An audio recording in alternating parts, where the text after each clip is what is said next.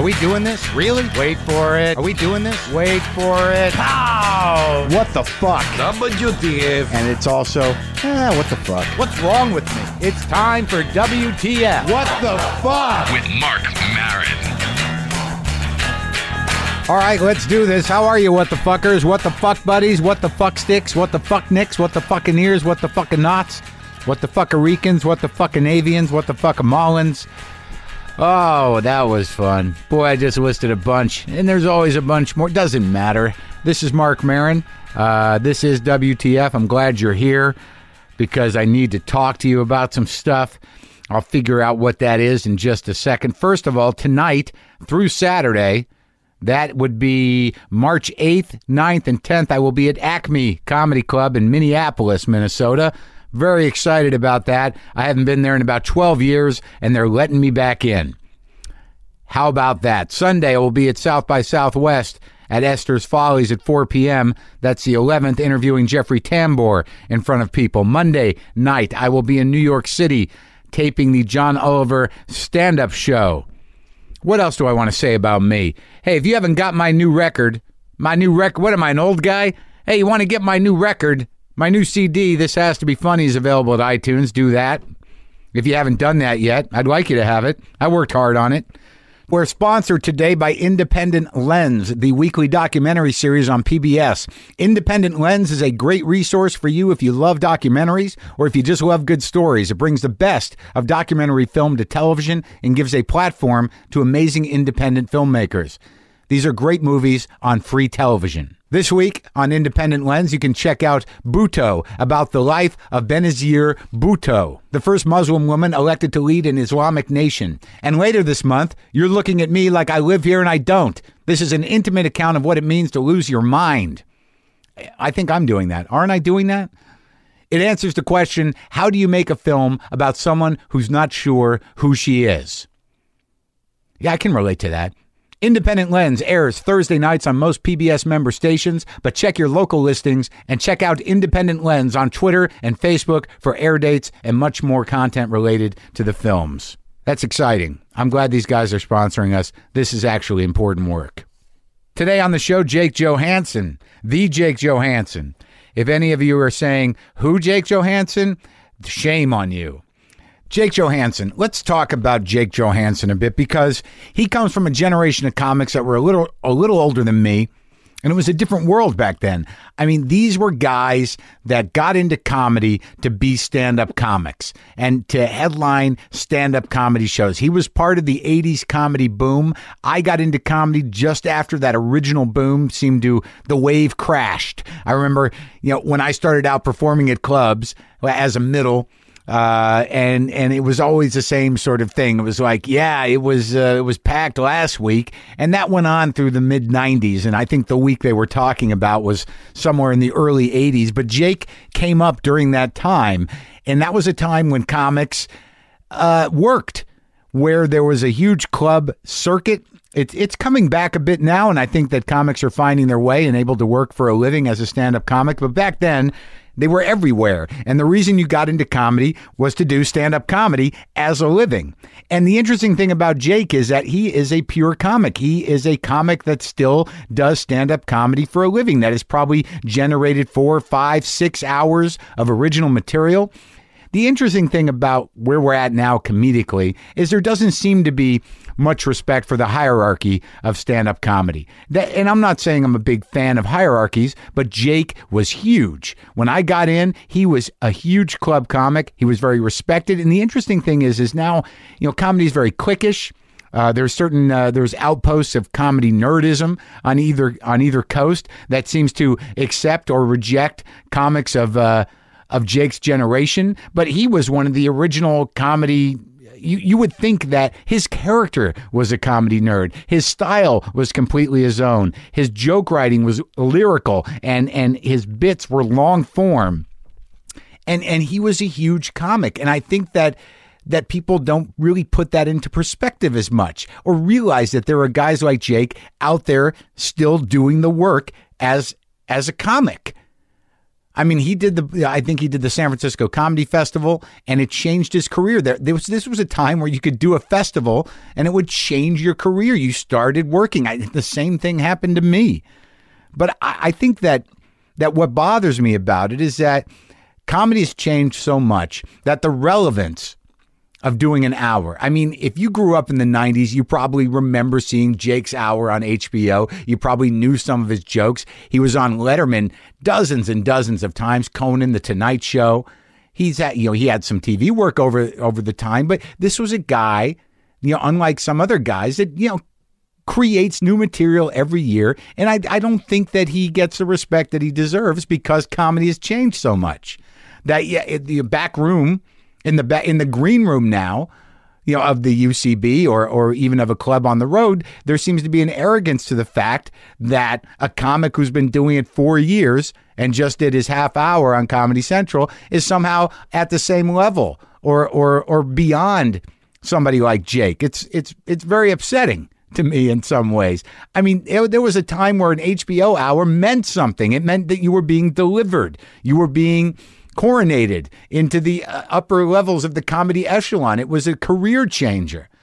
And now they're giving away hours to everybody. Comedy Central now has hours, and the hours on Comedy Central are like the new half hours.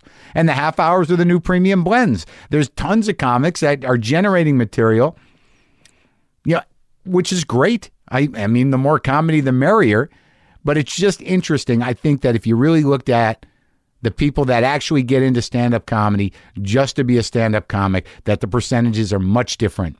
And the fact that you have somebody like Jake, who is still out there doing an original hour every year or so, and still being unique and authentic to what he created, and relative to what's going on either coast in these small communities of people that are seeing each other every night and think that they are defining what comedy is, it's so small compared to the big country of comedy. I'm just excited to have this opportunity because I'm like everybody else. I'm not in the loop. I'm sort of isolated up here in the garage. There have been periods in my life where I knew a comic early on, and then all of a sudden I thought, well, what happened to that guy? Where's he been? Well, Jake's been out there doing stand-up comedy for a living for probably 25 years, 30 years. Does he get the respect he deserves? I don't know. I was excited to hear from him. I was excited to have him in the garage. I think that unlike a lot of comics from that generation who seem to disappear or not generate enough material or be sort of roadie, that Jake was always a guy that truly had a unique point of view and a unique voice and a very specific and unique style. And I guess I find that it's just part of the weird ebb and flow of comedy that younger people make choices about, which comics, are accepted into the clique now, or which comics are accepted into their sense of what comedy history is. I think it tends to be a little bit elitist, a little bit peculiar. But I'll tell you, I got a lot of respect for guys like Jake who are out there busting their ass, still doing the job of stand-up comic. What the fuck? What the fuck? The fuck? What the fuck? The fuck? The fuck? What the fuck? The fuck? What the fuck? What the fuck? Yeah, I don't know about this retiring thing. I don't know that I can do it. You're not retiring. No, I can't afford to retire, and I don't think I'm not sure I ever don't want to will. What What does it mean? What are you going to do? I already am doing a thing that I like doing. Yeah, like if I could. This in comedy, you don't really retire. You just start getting paid less and less and less until finally it's so just why don't you keep it? Why don't you just keep it? Yeah. It's like, I'll just sit down and be over here. But that guy, this is his dream over here to build this house, and now all he does is drill and blow and nail, and he's got dogs that bark. And I don't resent him, but sometimes he suggested I put an on-air sign outside of the garage facing him. That then he would respect when that came on? Yeah, supposedly. But he's retired. I'm sure he's got something else to do, some other arranging or building. I'd put the on-air sign out there and then get, they have motion sensors, get a noise sensor. So whenever he makes noise, the on-air sign goes on. Just condone him to his house by suggestion. In the garage, Jake Johannsen, a person I've watched do comedy for as long as I've been doing comedy. I believe I did a show that you hosted. Didn't you host a show that I was on? I know it's a tough question. Didn't you host something? 2 Drink Minimum? 2 Drink Minimum, yes. Yes, I did host that. I knew show. that. Yes. It was a lot of people did that show. That was a really big thing. I mean, I was hosting it, so it was a fun job for me, but then a lot of people who did it, like you and everyone did Brett it. Butler, and I mean, a lot of people went on and had huge success after that. But I mean, it was just one of those kind of like everybody does that show at that time, and then so... There seem to be more of those shows. They have the premium blend now, but people don't realize that they always had at least... There were more of those shows when we were younger, basic cable showcase shows that everyone did. Yeah, well, that one was a... You know, they made 26 of them. It wasn't like Evening at the Improv. Sorry. Oh, he's cranking it up over there. He missed a spot. He missed a spot. It gives a little texture to the podcast. I don't know if people... I can hear it from outside of the headphones. I don't know if people can hear it on the headphones. Yeah. Now it may sound like we're just crazy. Well, no, yeah, that's true. Or now we're just going to draw attention to it. Yeah, right. Yeah. We are crazy. But there was more shows like that. But I remember when I got to San Francisco, I moved to San Francisco, I guess, in 1992. You were long gone, but mythic in that region. Mythic is nice. That sounds nice. It sounds nice when people say that. But no, that was... Yeah, I had started there in 82. That's the nice thing about listening to your show is you kind of get perspective of like, this is what I know what I was doing then, and now I'm listening to what everybody else was doing then, and I'm kind of building that big flow chart in my brain and about where you everybody fit into is it? and what Sure. they do. Because you have this thing with a lot of people where it's like Marc Maron. No, you're like Zelig. Like Marc Maron. No, he's the LA Comedy Store guy. No, Marc Maron's a Boston guy. No, I remember Marc Maron from San Francisco. I am that guy. I am like Zelig. Because that was how I knew you from. You know, I would come back to San Francisco and work after I had moved to LA, and then I think you were kind of passing through, and so we might have done a gig or two together. I think the one time, it was weird. The only time I ever remember really talking to you was it was in a parking lot of one of the improvs.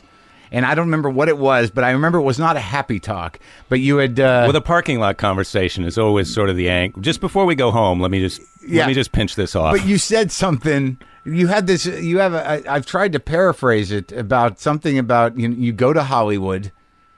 do you know where I'm going with this? Yeah, well, this is the kind of a conversation that I had with Tom Rhodes. You know, when we were talking, he had his sitcom thing that didn't work out. You know, where you get down there and you kind of you're gonna do your own show, and you're so grateful, and you think everybody else is smart, and they're gonna help you.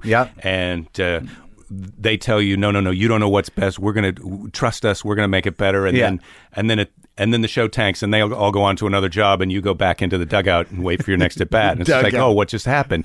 And it feels like you come to Hollywood, and everybody loves you, and you get invited to this great party, and you're in there, and you get a shrimp, and somebody brings you a drink, and you talk to a beautiful girl, and you get her phone number, and then somebody else says, hey, come over here, I want to show you something. You go out this door, and you're in the alley, and you can't get back in, and you walk around the front, and they don't know who you are, you're not on the list anymore, and it's like your shrimp is terrible, and I should have got more. Shrimp, hit the shrimp hard when you're in the party. That's my advice to everybody. Coming from San Francisco, you know, everybody hates L.A., and they feel like it's soulless and terrible, and then you move here, and something inside you dies, and it doesn't bother you anymore.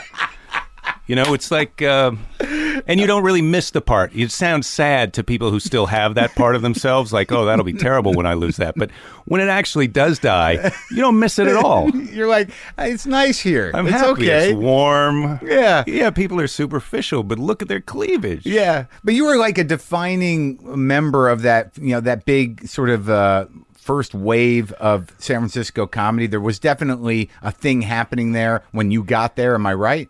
I moved there. I moved from the Midwest, and there was no comedy scene in the Midwest. There were clubs in Chicago that I'd only heard about. Where were you from? I'd only heard about Zanies, Iowa, and I was going to college.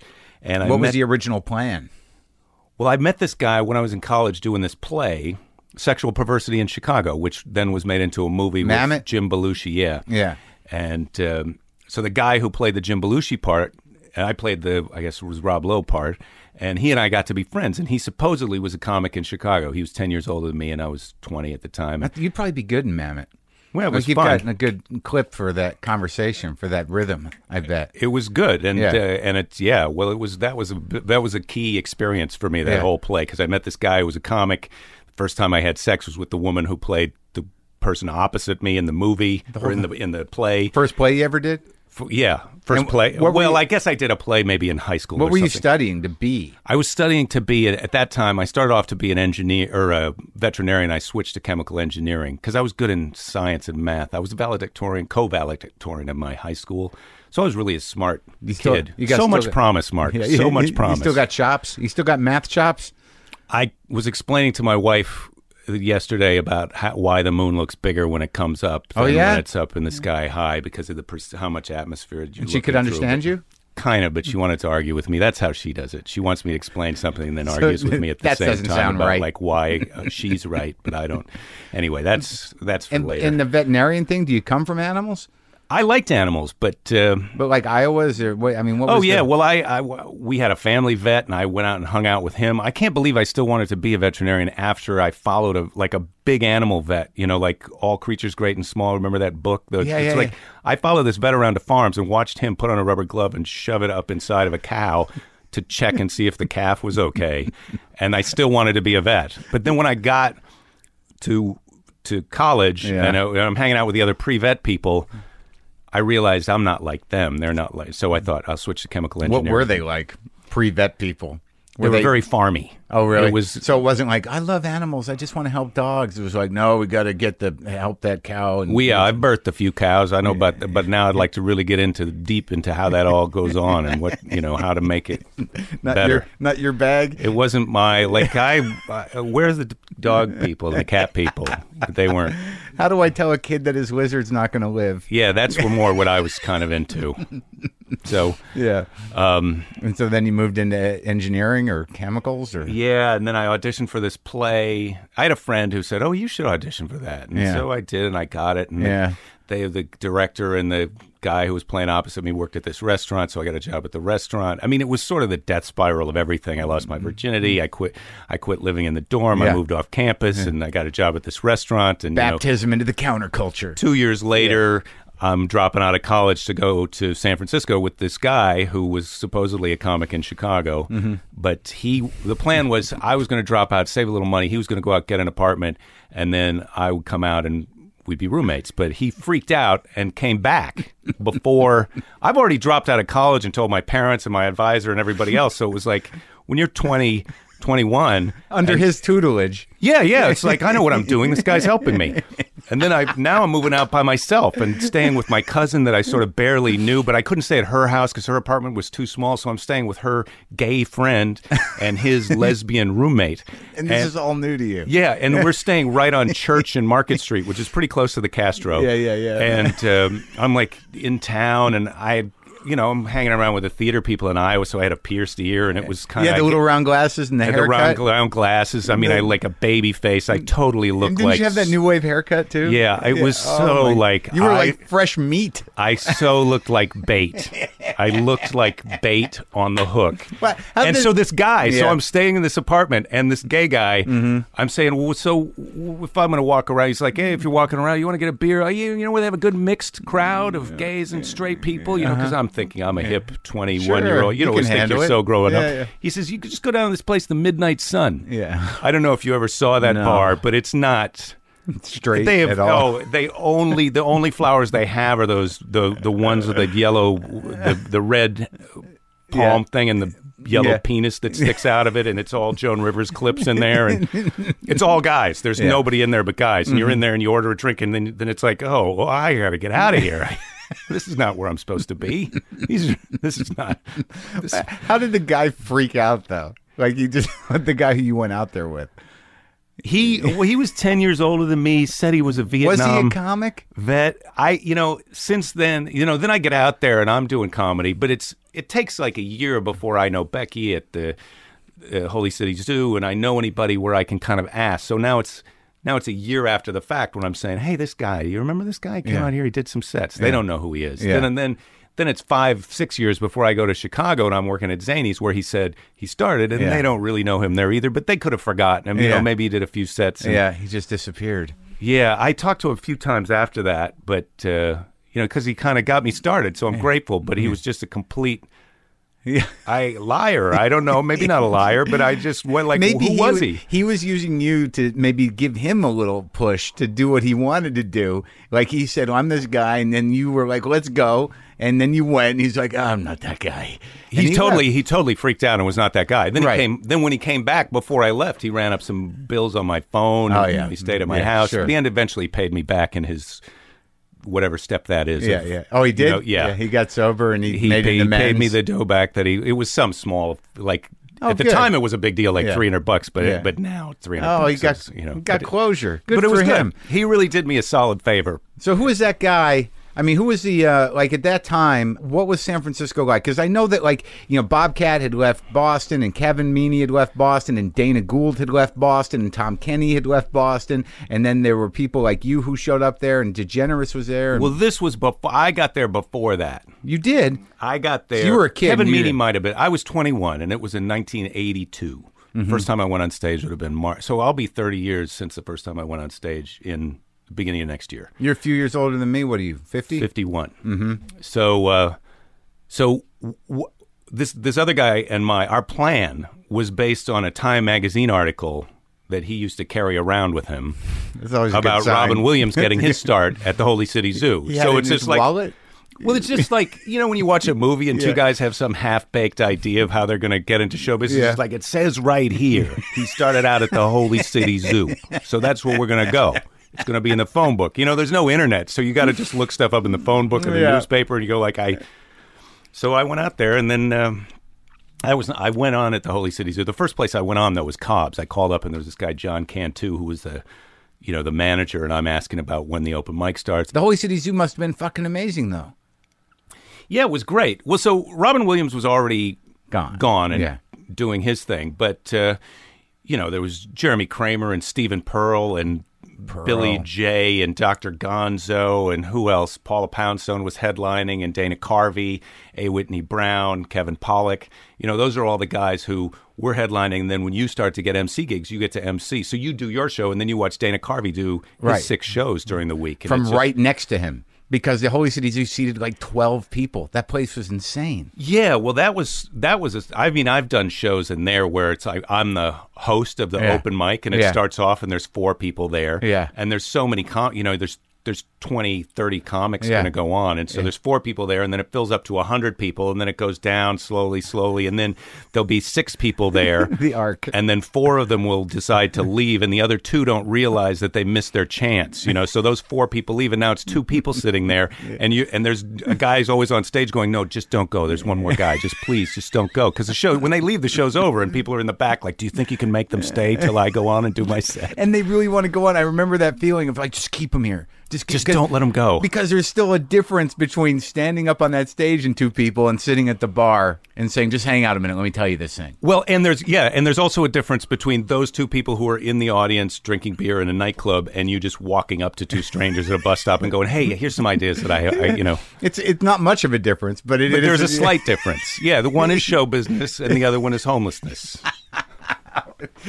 Both can be irritating, though. Yeah.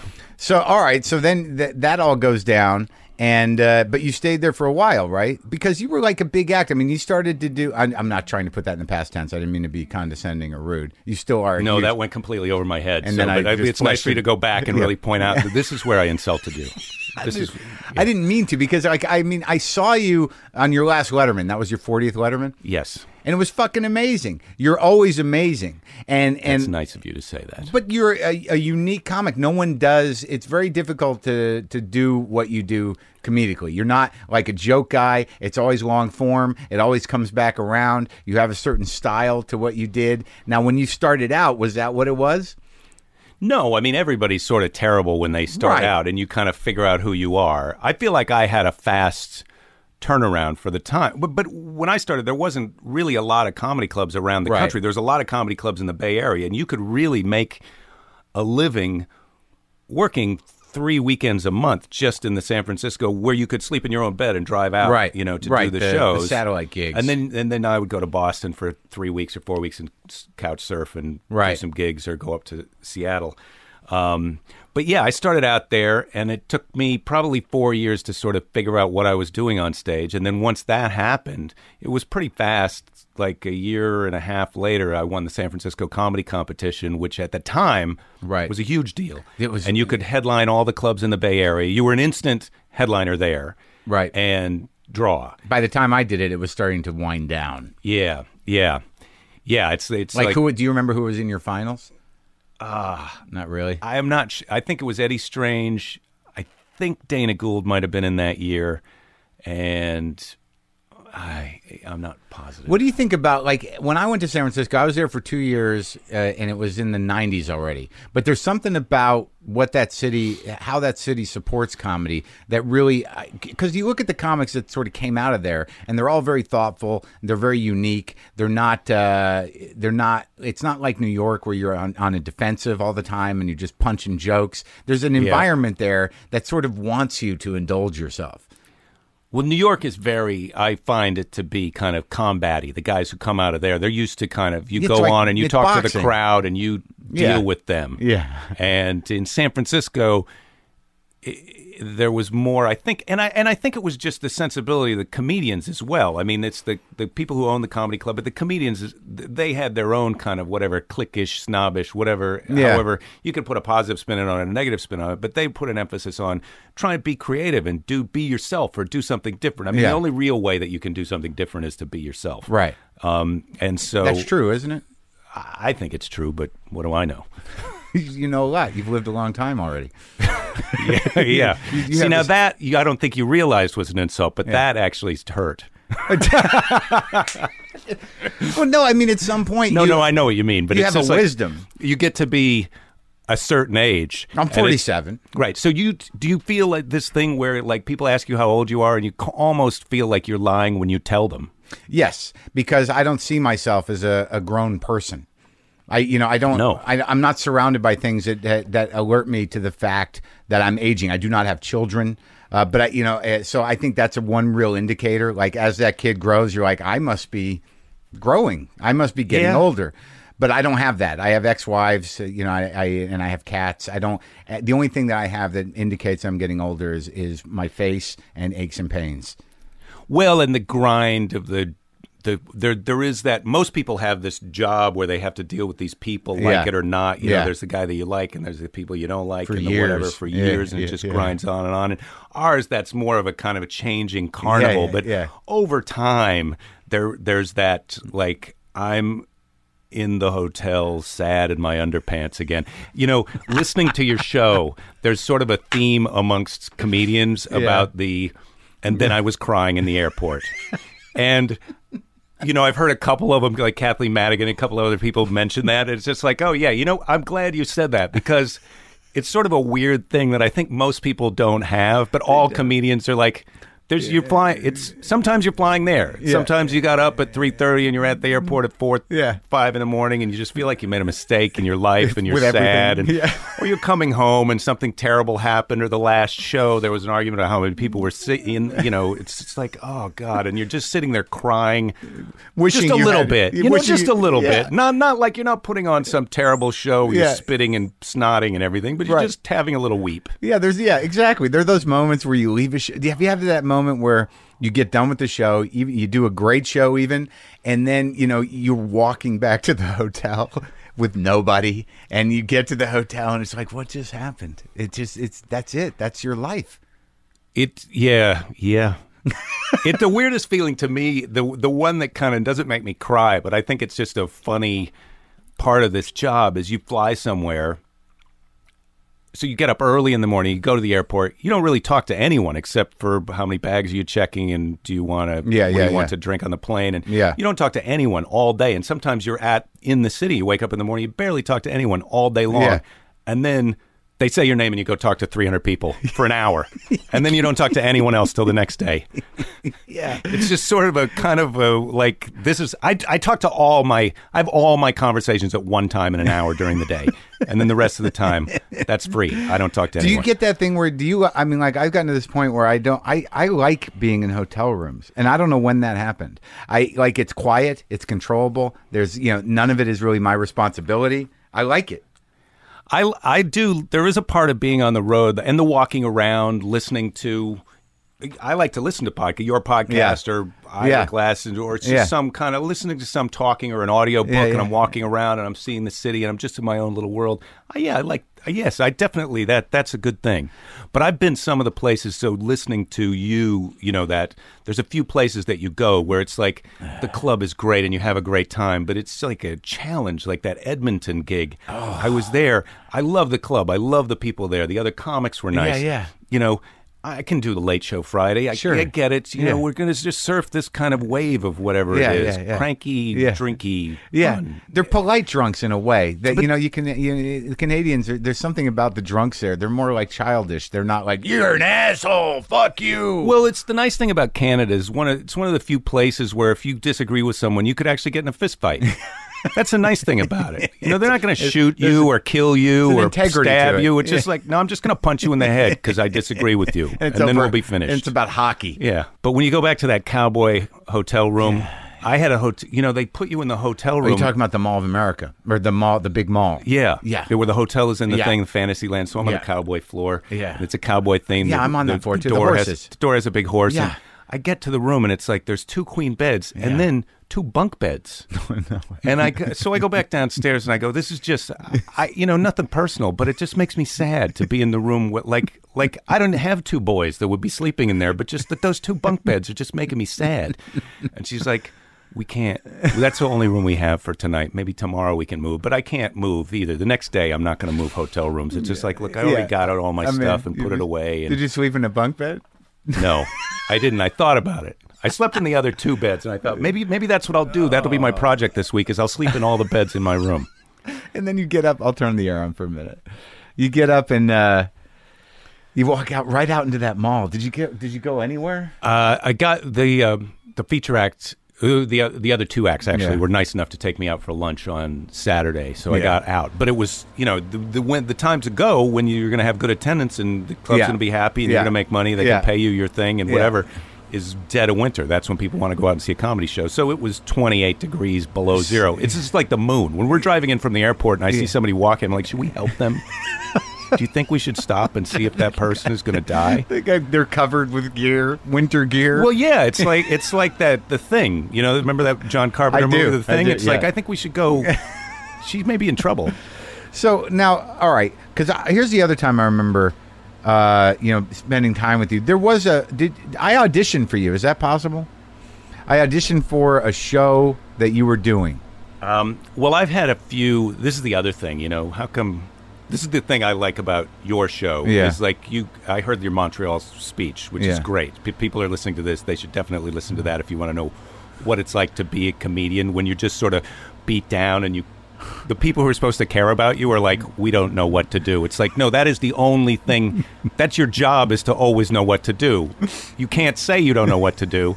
And then it's like, okay, so now you got to invent your life. A new thing. So why don't you have your own TV show? Well, I had a chance to have my own TV show a few times. I mean, there's a lot of possible answers, and the only answers you can give sound like they're defensive or jealous or rationalizations. I got fucked somehow. Yeah. I got how. I guess. I mean, I just can only blame bad judgment on the part of others. Yeah. I mean, that's the nicest way to say. Yeah. I'm good and they're wrong. How many did you have? I had, when I first came to LA,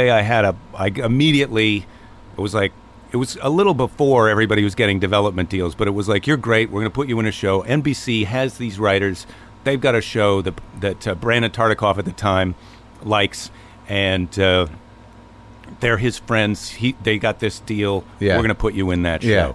So I'm like, great. Yeah. And then his daughter had a car accident, and he was away for a while, and then when he came back, he saw what we had done, and it was like, I think we're going to pass on that. And then you may have come in. And then I had one at Fox with my friend Tom Wilson that it was supposed to be a presentation, that was the beginning. No, this was during casting. They were casting a pilot. So this might have been Berg and Schaefer, two writers from the Letterman show, wanted to develop a show, and they liked me, and I liked them, and so I met with them, and we sort of collaborated on the idea of the show, and I was going into auditions, and then I actually had to audition then. So I've been going in and meeting with them a couple times a week and going to read other actors for the other parts. And then the network says, we'd like you it's not a big deal, but we'd like you to come in and read against a couple of other people for the part of Jake. Yeah. It's like, I was like, look, I don't mind. I can come in and I'll show you what I'm going to do. But if you're going to have other people read for the part of Jake, I mean, that hurts. It just hurts. Jake Johannsen, right? Yeah. It's like, you mean Jake that the writers like, that I've been in the room, kind of, we're talking about jokes to put in the show and who would be great for the other characters. Yeah. You mean that Jake? Yeah. And they're like, yeah. Me. Yeah. You mean me? We would just like to have something to compare you to, because there may be somebody who does you better. That's all. I mean, it's like, wait, it hurts. That hurts. Oh, God. And then what happened to it? My manager was able at the time to negotiate them to, like, look, why don't you have Jake come in and read, and if you don't like him, then you can read other people, but let's wait and decide if you need to see other people until after you've seen him. And so then that solved the problem. They were okay, and it was all okay. But so you probably came in and read for the other guy. Yeah, probably. Yeah. Which is so I've had a few of those deals where you're on the show and now your other actors are coming in and reading with you. Yeah. And you have guys who are great and the producers like, but the network wants they've already got a deal with someone whose show didn't work out, but they're paying them anyway, so it won't cost them anything to stick them into your show. Yeah. And that's who they want you to take, and it's just like, really, you already made a mistake with this person? Yeah, and now you want to put them in this show. I don't think people realize how much politics is involved in this. And then some of it is like, well, I think we should take that person, and then we can get who we want for this other guy. Yeah, it's all politics, and then you're just, and like you said before, which I thought is so right. It's like, how much life do we have?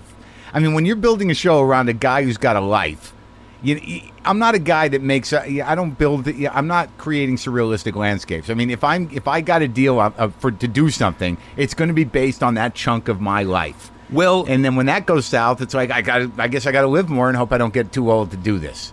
Right, you're the guy who has to wait to. Right.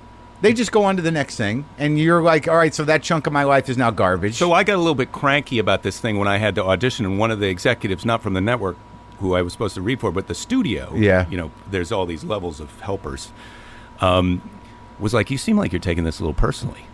And I was like, and I said, can we go outside and just talk for just a second? And we would go outside. Cry, talk, and I kind of explained, like, I'm the only person in the room who's not getting paid right now. While we're auditioning other actors, you're all getting paid. And if this show doesn't go, you still are, this is your job, and you'll just go do another part of your job. But if this show doesn't, first of all, I have to get on this show because I'm not technically, I don't have a deal to even be paid for this little bit. But if this show doesn't go, it's going to take me 6 years to have another chance to do another show. So it is, in that sense, I hope you can understand, slightly more important to me than it is to you. It's very personal to me how good this is. I want it to be really good. Yeah. Because if it's not really good, I'm going back. I'm going back to the Happy Hut.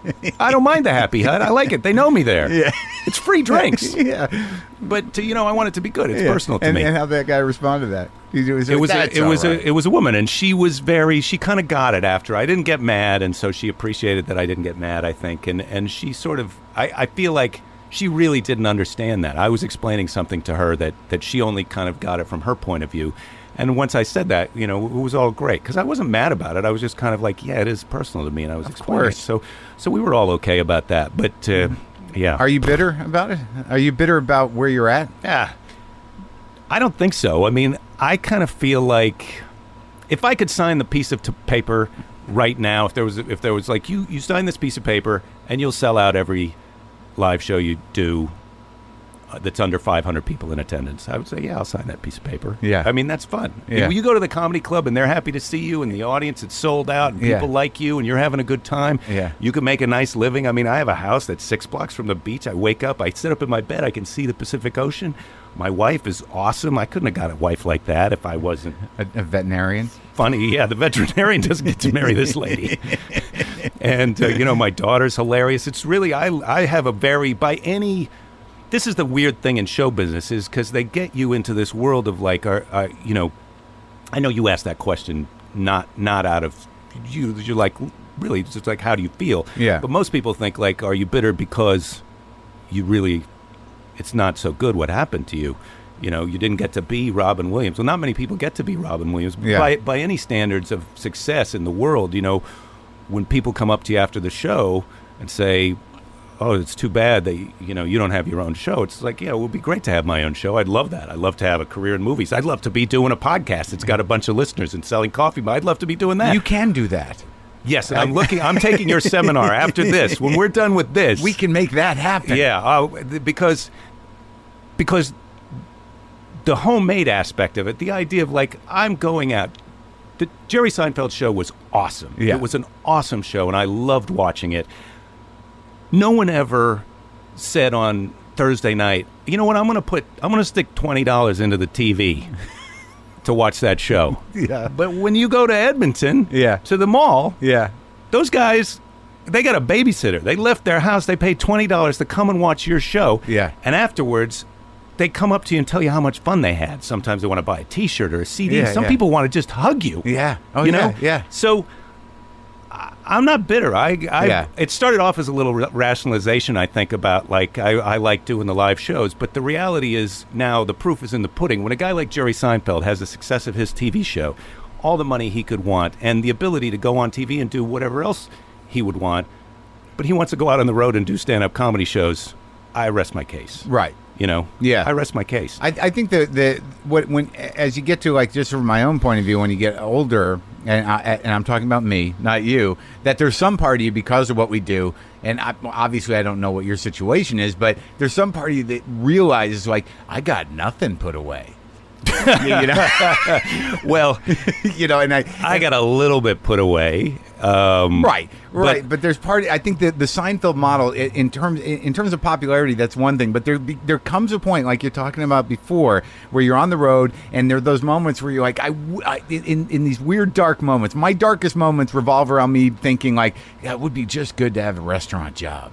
That there's part of me that thinks that if I just had the job that was consistent, then I'd somehow be taken care of later. There's something about having money saved because you made a lot of money that's very attractive. Oh, to yeah. me. Well, the idea of, like, I'm sitting on a pile Yeah. that means that no matter what happens, I'm financially okay. That would be an awesome feeling. Yeah. But really, the size of that pile doesn't have to be as big as you think it has to be. Oh, good. All right. First of all. And Yeah. second of all, you know, when there was the boom and the bust of comedy clubs, and some guy's got a club, and he's going out of business because it doesn't work to give away tickets to rowdy shot comic. Yeah. And so he's like, what are we going to do? It's like, well, I don't know what you're going to do. We'll get a karaoke machine or a mechanical bull or, I don't know, pool tables. But I'm going to I'm going to do, this is all I got. I own a bar. Yeah, you're going to do whatever you do, and I'm going to keep doing the same thing that I'm doing, because like I said at the beginning, you know, they may cut your pay, but people are always going to want to come somewhere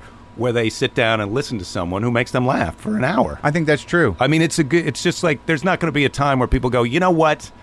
Things are so done. terrible, I don't want to laugh Yeah, anymore, yeah. or things are so great, I don't want to laugh anymore. Either way, it's just like, really, we go here? But that, I feel like stand-up comedy is an undervalued art form in the sense that you get to see very accomplished performers who've done a lot of things in a very tiny venue. Oh yeah, and it's great. It's electric. It's fun. I mean, I love doing it. I think that being that you were part of that original comedy boom that everyone talked about, like, I think I came in on the tail end of that. Well, by the time I started getting paid to do comedy, pretty much when you'd go on the road, it was always this: I don't know what happened this week.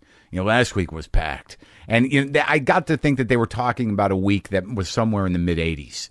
And sometimes they were talking about, like, I'm spinning it down so that when I tell you we didn't hit the bonus number, right? You don't pay out. Yeah. But like at that time, like I remember hearing this about you, that you were this guy. I don't know what these weird things stick in my head, that you would put your mailing list cards on the tables. Yeah. Well, I feel like you were like ahead of the curve on that. I was ahead of the curve on that. I had a website very early and a banner with the website on it, but I was putting mailing list cards on the table. I took the mailing list in, and now I've since entered them into the computer, and now I've got on my website, you can sign up for a mailing list. Do you still have your original mailing list? I mean, from when you started touring? Do you have? Well, you I kept have those cards went into the one that's on the computer. I know, but you still have those original. I still names? have those email lists. Well, it's now in a computer that I just say all the people from Colorado. I want to send them an email, and it sorts them. And I don't. But you've kept the names. Yes, and some of them have stayed with you. Yes, they don't all drop. Well, I mean, the mailing list thing, the email, you got to be on email and you got to Facebook and Twitter. Yeah. Like I got on Twitter as soon as I heard about it. So I still only have like less than 400 tweets. But my first tweet, I had no idea. I just heard it on NPR, so I signed up for an account. Yeah. And I thought you're just supposed to tell people where you are. That's what the original thing was. People will follow you. I didn't tell people I was on it. So people sort of found me over time, and now more and more people are finding. So, you just want a way to tell people I'm coming to the town, or here's a funny joke or whatever. Mm-hmm. But the first ones were like, I'm having a steak with my friend in New York City at this restaurant. I could have totally been stalked. But it was really just like, I'm broadcasting, please come and be with me. Yeah. Nobody showed up. Oh. But now they do. They hear your thing and they come to the shows and stuff. So I was an early adopter on that stuff. But I just figuring out, what do? You try and get the website so that you've got video on it, podcast. Now everybody's got a podcast. Yeah. Well, you're going to get one. It's very easy to do, and I'll help you out. I'll help you do that. Thanks for helping me with my podcast. Who would I talk to? My neighbor.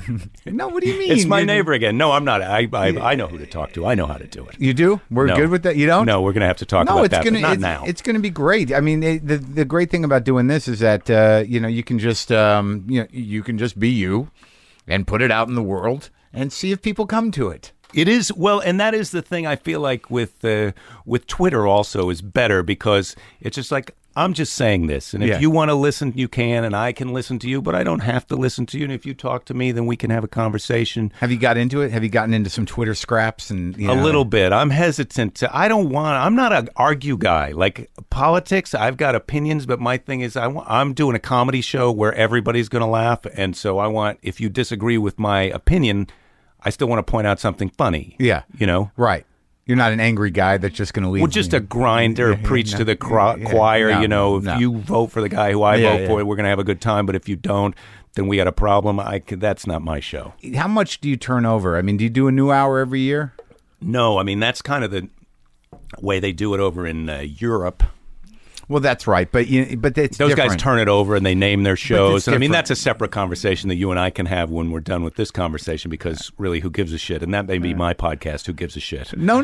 I do give a shit, because there is something that the theater element of the Europe, and I'm not condescending to anybody, but I mean, writing jokes that work in bars, is different than presenting a new hour that's themed at a festival. Well, absolutely. But also, I think they're dealing with a much smaller population base. America is a huge country, and one of the reasons that we have such a great comedy scene is that it's not like vaudeville where you can do the same 20 minutes for 20 years, but you can go back to a city and you've got some new material, and it's not the same people coming to see you, whereas when you go to a little theater in some little town in Ireland, true. These are the people who saw you last year, right. So they don't want to hear the same joke. After 6 years of going back, you're like, Joe, know the people. So you find that there's a big turnover, because I still worry about that. I mean, I turn over material a lot, but you get this weird thing, and I don't know how you work, but there seems to be, at any given point in your career, this core chunk that kind of is the thing in the middle, and then you'll put some stuff on either side of it,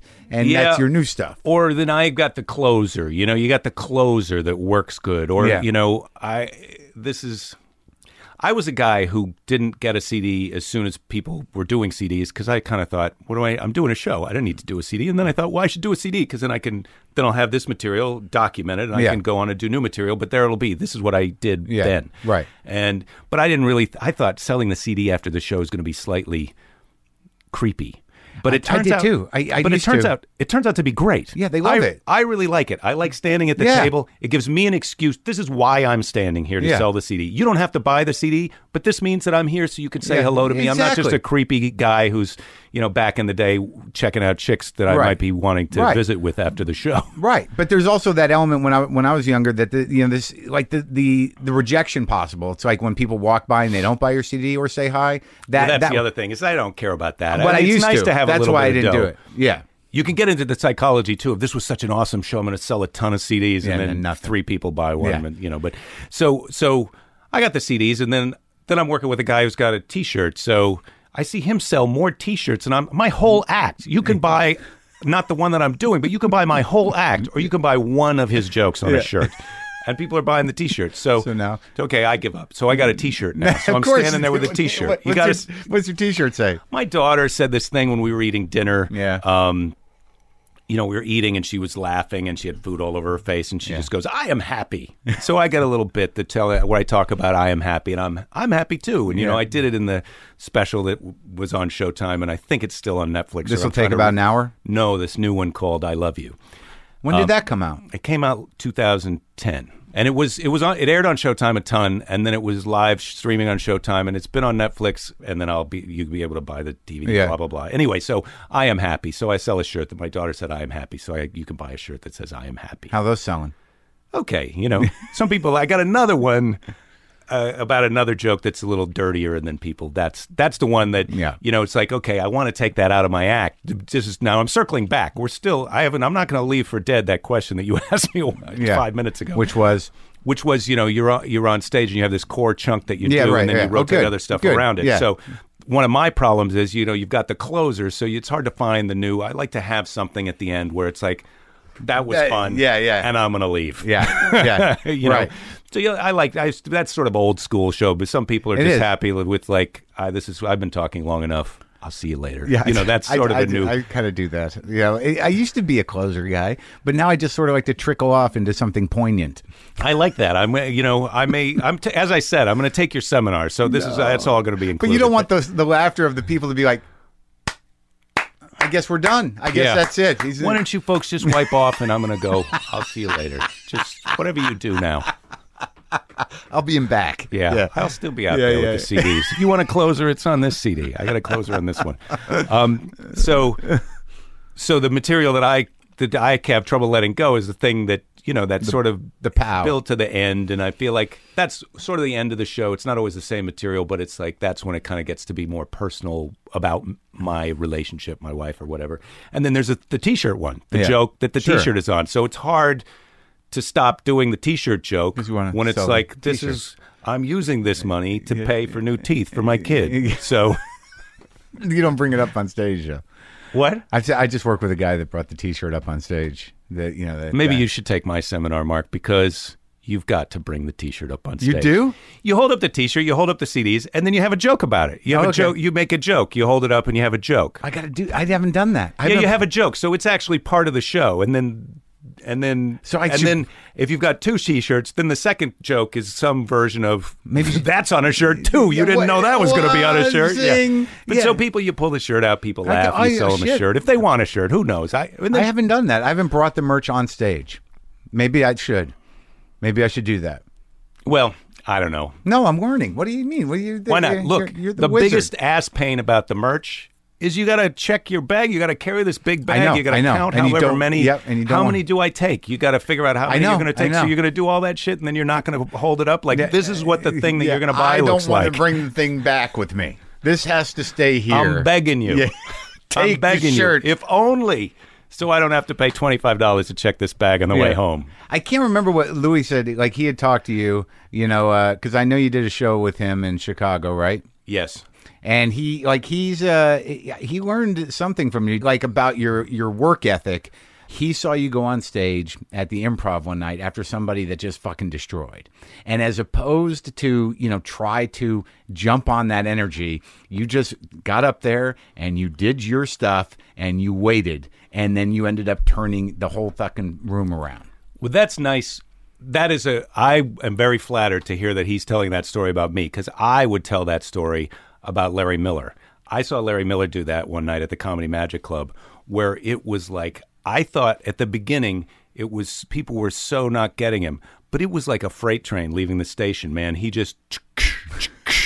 would just do the joke, and it would not really get a laugh. And maybe that feeling, when you're the comic on stage where it's sort of quiet and they know it was a joke, but maybe now they're going to insert, but they don't insert because he's confident. Yeah, and he does the next joke, and you're like, holy cow, this is going to be tough. And it was like a freight. By the end of the show, it was like ring, ding, ding, ding, ding, ding, ding, clang, clang, and people are throwing mail at him, and it was insane. He just destroyed the room. And so I learned that lesson, I think, for myself from Ray Booker. Do you remember Ray Booker? Yeah. He was a comic in San Francisco. Yeah. And he's a black dude with a little mustache, right? Yeah. And kind of curled like and people loved him, and he swore and motherfucker this, and we did this show, and we were driving back, and I said, that was awesome. You had such a great set. I went up and I just got and his thing was, you go up. They hired you to do your act, so you go up and you do your act, and then if they like your act, that's great. But if they don't like your act, you can say to the guy, "You hired me to do my act," and that's what I did. So that means, I understand that. I mean, my job is not to make people laugh no matter what they're doing. My job is to go in and do my act. And sure, I might change my material a little bit depending on, if it's a little bit of a crazy night, or I might talk to the crowd a little bit. But I'm not going to go up and go, "Hey, now I'm Mr. Super Dirty Guy," or now I'm... Right. No, you can't. I don't have that. Facey, happy, pull my pants down, whatever. The most you can do is some crowd work, in the sense that there is no real there's no alternative act for this situation. Right. Yeah. There's not another. Sometimes subtleties will be taken out if necessary. Well, I do feel like that's what I would say to audiences, which sounds glib or flip, but if you want to see a better comedy show, audience, laugh more. Yeah. Because the more you're laughing, the more asides the comedian will put in. I mean, it's the more relaxed the guy on stage or woman on stage will become, and the more kind of interesting and intricate and Byzantine the show becomes. Because if you just sit there and you only laugh at the greatest hits, then the comic is going to go like, I'm going to shrink down. I'm going to cut the tags out. I'm going to I'm doing my act, but I'm cutting right to the fastballs. Yeah. I know it's a kind of a horrible decision to make when you have to make it, isn't it? Well, that feeling where you do the early show and it's unbelievable. Right. And you've done 50 minutes and you didn't get to 10 minutes of your act. It's great. And then the late show, you do that 50 minutes plus the other 10 that you didn't get to, and you're still only at a half an hour. And you got to act like it's just another show. And it's just what happened. It's just like the crowd is just that sort of jello, like whatever you throw into them, they're like, bloop, they absorb it. Yeah, that's the sound you hear. But sometimes those crowds are having a great time. That's the other thing that I would say is like, you're the performer. You see all of the shows. You're on stage, and so you see the 7 shows you do each week, and you could rank them as to which one you thought the audience responded the most. But if you also then polled the audience as they left on a 1 to 10, you think what was this show? All of the shows might be 10s, or the show that you thought was a 10 of audience response compared to the other one, they say that was about an 8.5. But the other show where you felt like they were dead, those people all think it was a 10. Yeah. You don't know. Yeah, it's ridiculous. Now, are your folks still around? Yes. Are they happy with you? Yeah, they are happy with me. They weren't happy when I dropped out of college at 21 and moved to California to be a comedian, but they supported it, and they were, they supported it. They were nice. I didn't even realize till 10 years later that my mother had said to my father, "You go and tell him he has to go back to college." And my father said, I can go and tell him that, but he's still going to do what he's going to do, and you just won't get to talk to him for the next 5 years. So what do you want me to do now? My dad, he's so smart. And and then they did it. They stuck to the plan and were completely supportive. And now having a kid, if my kid was 21, when you're 21. How old's your kid? She's 7. But when you're 21, you feel like you're all grown up. And then now, when you get to be 40 or 30, 35, whatever, you look at 21-year-olds and they're like so young. They really are like, if I had a kid who was 21, I don't think I could be as cool as my parents were. Yeah. Yeah. So well, you're going to find out. What kind of business were they in? My dad was the black sheep of his family because he grew up. His father, my grandfather, was a farmer who moved from Germany when he was 12 by himself and paid off his passage to his uncle. He worked on the farm to pay it off. And then by the time he retired, he was farming 1,000 acres, 600 he owned himself. He was just bootstrapped himself up. And then my dad's brother and his 2 sisters, and they all were in farming or crop insurance or that kind of stuff. Yeah. And my dad went into the Army, and then he went into college, became an engineer, and he was a corporate vice president. So he was the black sheep of his farm family to become a corporate guy, and then I'm the black sheep of the corporate engineer guy to go and be a. Is there still a show business? This is show business, Mark. That's the great thing about it. Is there still a Johanssen family farm? No. I mean, you could go see the house where my uncle lived and that kind of stuff, but not really. Not really. My parents now live in North Carolina. Oh, really? So when I go visit them, like, are your parents are around, right? So when you go visit them, are they still where you went to high school and friends? My dad is back there. And they're still, he took a 10-year pilgrimage to different places, but he ended up back where I grew up. My mother's in Florida. Florida. But when I go back home, Florida, what a trip, huh? She loves to party. Yeah. Florida's a fucking trip. I love New Orleans, and Florida has a little bit of that sort of party, it's stay like up late, go crazy. I don't know what the hell's going on. But it's really just like hot and sticky. I don't know how they convinced everyone, like, no, this is... I just don't know. I used to, kind of generalize about it, like it's just old people or whatever. But then you go down there and you're like, there is something fucking weird down here. I've had a great time. Now, see, I'm just trying to PR us back into our gigs in Florida. Yeah. I've had a great time working in Florida. Mm-hmm. The clubs down there and the audiences are great. But yeah, it's a kind of a crazy trip. Any kid abducted from a campground. Florida. Yeah. There's always some kind of weird alligators eating people. Child pornography rings. Weird. Drug situations. Scarface, right? Yeah, all That's of it. all you got to say. It's all fucking Florida. Yeah. And what? Oh, before I forget, this boom that everyone talked about that you were part of in the -- Yes. Did you feel like was there a period there where you felt it crash? And you when where you're like, uh-oh. I looked over and I saw John Fox putting on his parachute, and I said, I think we're in trouble. But was there ever a period there where you were you really frightened for your profession or your livelihood? Well, in the middle of you do a little part in a movie, you got a TV show pilot, so those things kind of offset some of the stuff. I was lucky enough that I was sort of in a zone where I felt like I've been coming here for long enough that I'm still going to have a gig, or I might have to, every year you've got your 80% of your gigs that you did last year, so you're going to do those again, and then the other 20% sort of rotate in and around. So I didn't feel super freaked out, but there was a little bit of a panic in that where all at once the idea of how you run a comedy club is you give away all the free tickets and then you try and entertain whoever shows up. That's a problem, isn't it? Yeah, it's a problem. It's a flawed. I mean, comedy clubs sort of run the cycle from we're going to book great shows that people want to pay for the ticket and come and see, and then, well, you know what? We're going to fill out the seats that aren't there with free tickets. But aren't they the worst? And then they keep they have nothing invested. If you don't pay for the show, you don't respect the show. So there's one thing to be said. If there's 20% of the audience is getting in for cheap tickets, that's not really a problem. But when it starts to go over 50%, then you can get into a thing of like, no, I really need for you to be quiet. Anytime when you're in a situation where you have to explain to the audience that you don't get it. I've been in show business for 30 years. I think you should be quiet while I say my show. Yeah. I mean, that's not a good feeling. It's not a good feeling for anybody.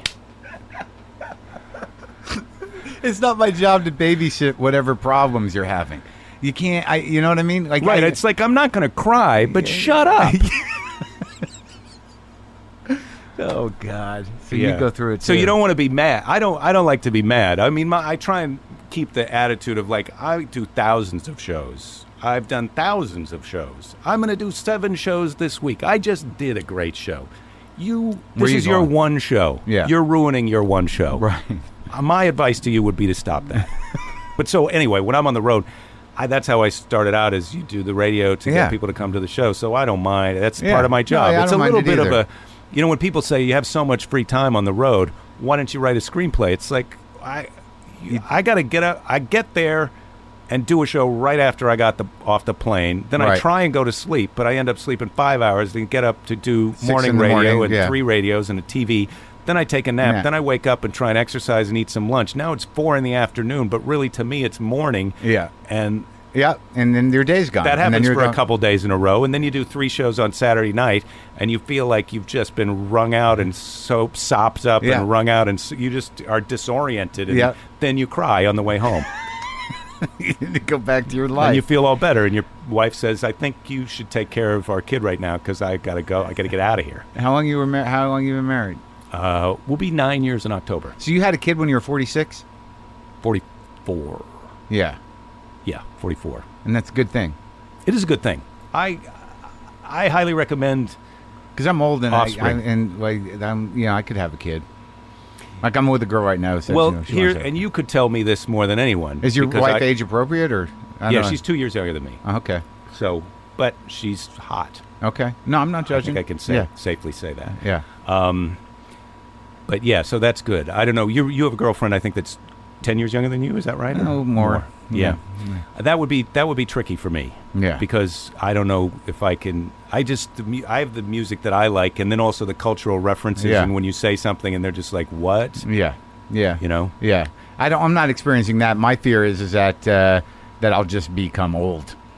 Well, that's not a fear. That's reality. It's going to happen. That's reality. Right? But the good news is, there's going to be a young, attractive lady changing your diaper. If you play your cards right, okay, that's how it works out. But you got to be nice now. The thing is, no, don't say it out loud. I wouldn't let her listen to this. Yeah. But if you play your cards right, if you're sweet to her now, then later on she's going to be like, well, he was so nice to me. Yeah, I don't like this, but it's the right thing to do. Makes me feel good about myself to change his diaper.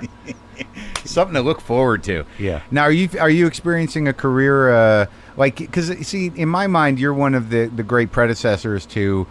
I mean, you do great comedy, and I know that. I mean, you're grounded. You have your own voice. You do long form bits that are actually, somewhat universal. They're not completely self involved. You're a great craftsman. And do you? I mean, when you see younger comics now, do you get the respect that you think you deserve? One of the nice things I would say, to go back this is sort of a circle back on the bitterness question before. It's like I've had a lot of great experiences. I performed for the president at Ford Theater and got a reception at the White House. Which president? It was Bush, the first Bush. Uh-huh.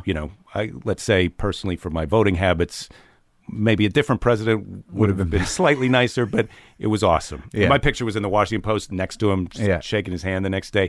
I've performed in Hong Kong and Ireland, that Kilkenny Comedy Festival. I've done HBO specials and a Tonight Show and all that other stuff.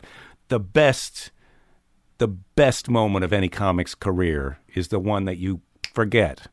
The day you quit your day job. That's the best. Yeah. That's the best. Yeah. That's what every comic wants. And so that's the best day of my career.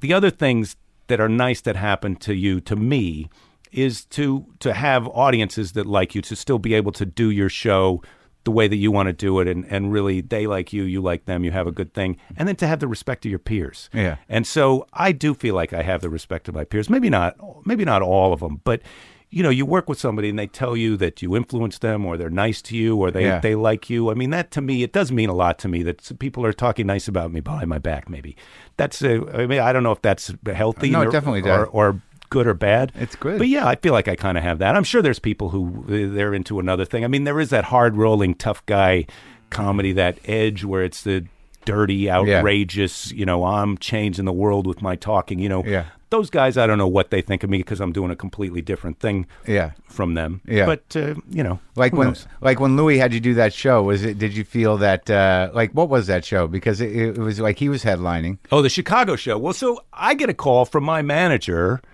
that says, do you want to do this show in the Chicago Theater? And this is the money. And I say, well, that sounds great.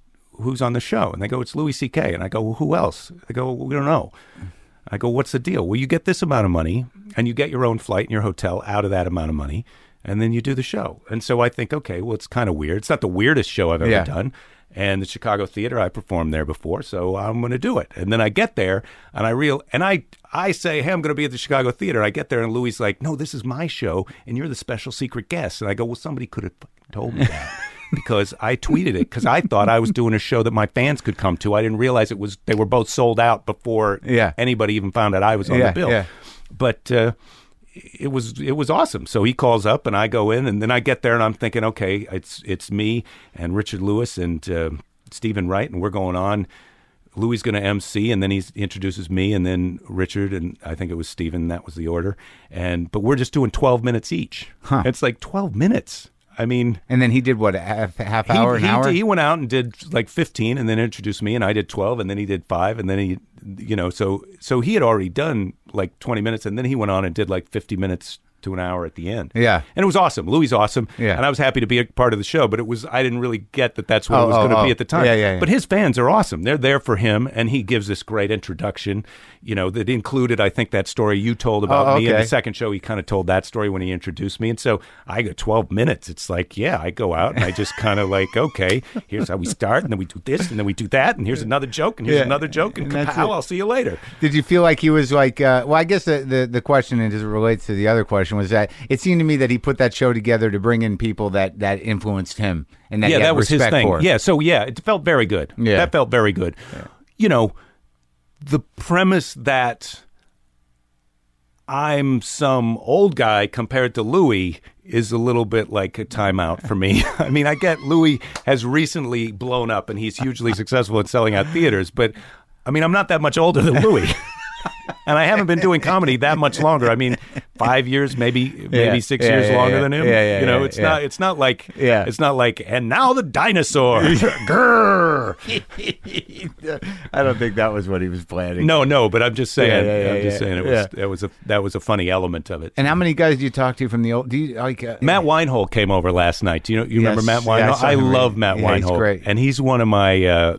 I'm a dabbler in the science fiction horror comic book world, but I don't have like 100 plastic dudes in my bedroom. And he probably shouldn't. He did. I went over to his house one time, and I was like, how do you get a girl to come in here, man? But I went to his wedding a few months ago. He's awesome. So he found a girl. Married. He's happy. He brings over this movie, though, last night. So he comes over after his writing job. Yeah. And he's like, God, he's going to have a vodka. And I was like, okay, I'm not going to drink, but let's watch the movie. And so he's got a bag of movies. This one, maybe this one, maybe this one. And he goes, this one is, it's crazy, but a lot of people are talking about it. I think we should watch this one. So let me just say, this is a public service announcement to you and to all of the listeners. Human Centipede? Yeah. Don't watch it. Oh. Do you know about it? See, you're in horror right now because it's the most horrific. Like we're halfway through it, and I pause to get some more tea and go to the bathroom, and I have to say to him, like, I don't even think I can tell my wife what this movie was about. I know what the Human Centipede is. It's horrible. It's horrible. Right? I don't think we should even talk about it. I mean, it's a public service. Like I just did you a favor. Yeah. All right, thanks, Jake. You good? Do we have more? No. I think this is good for one time. I feel like we could get to, if we keep talking now, it could be. We start. You don't want to. It could be that diminishing thing of like, boy, it was so good. And then I'm going to give you a seminar. Yeah, we're going to do the seminar now. Super. Well, thanks for coming by. Thank you.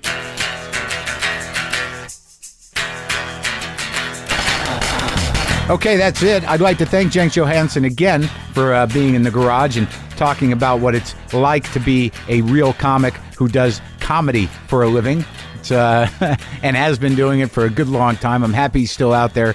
I'm happy he's still generating material. It's an amazing feat. If you need any WTF-related stuff, go to WTFpod.com, get the apps, get on the mailing list, kick in a few shekels, buy a shirt, check out the premium stuff. You can go buy some episodes if you don't want to get the app. There's a lot of things you can do. I will be at Acme in Minneapolis tonight through Saturday. That's March 8th through 10th. I'll be at South by Southwest on the 11th and New York City taping the John Oliver stand-up show on the 12th. I feel like I'm a little edgy today. Oh, something just happened.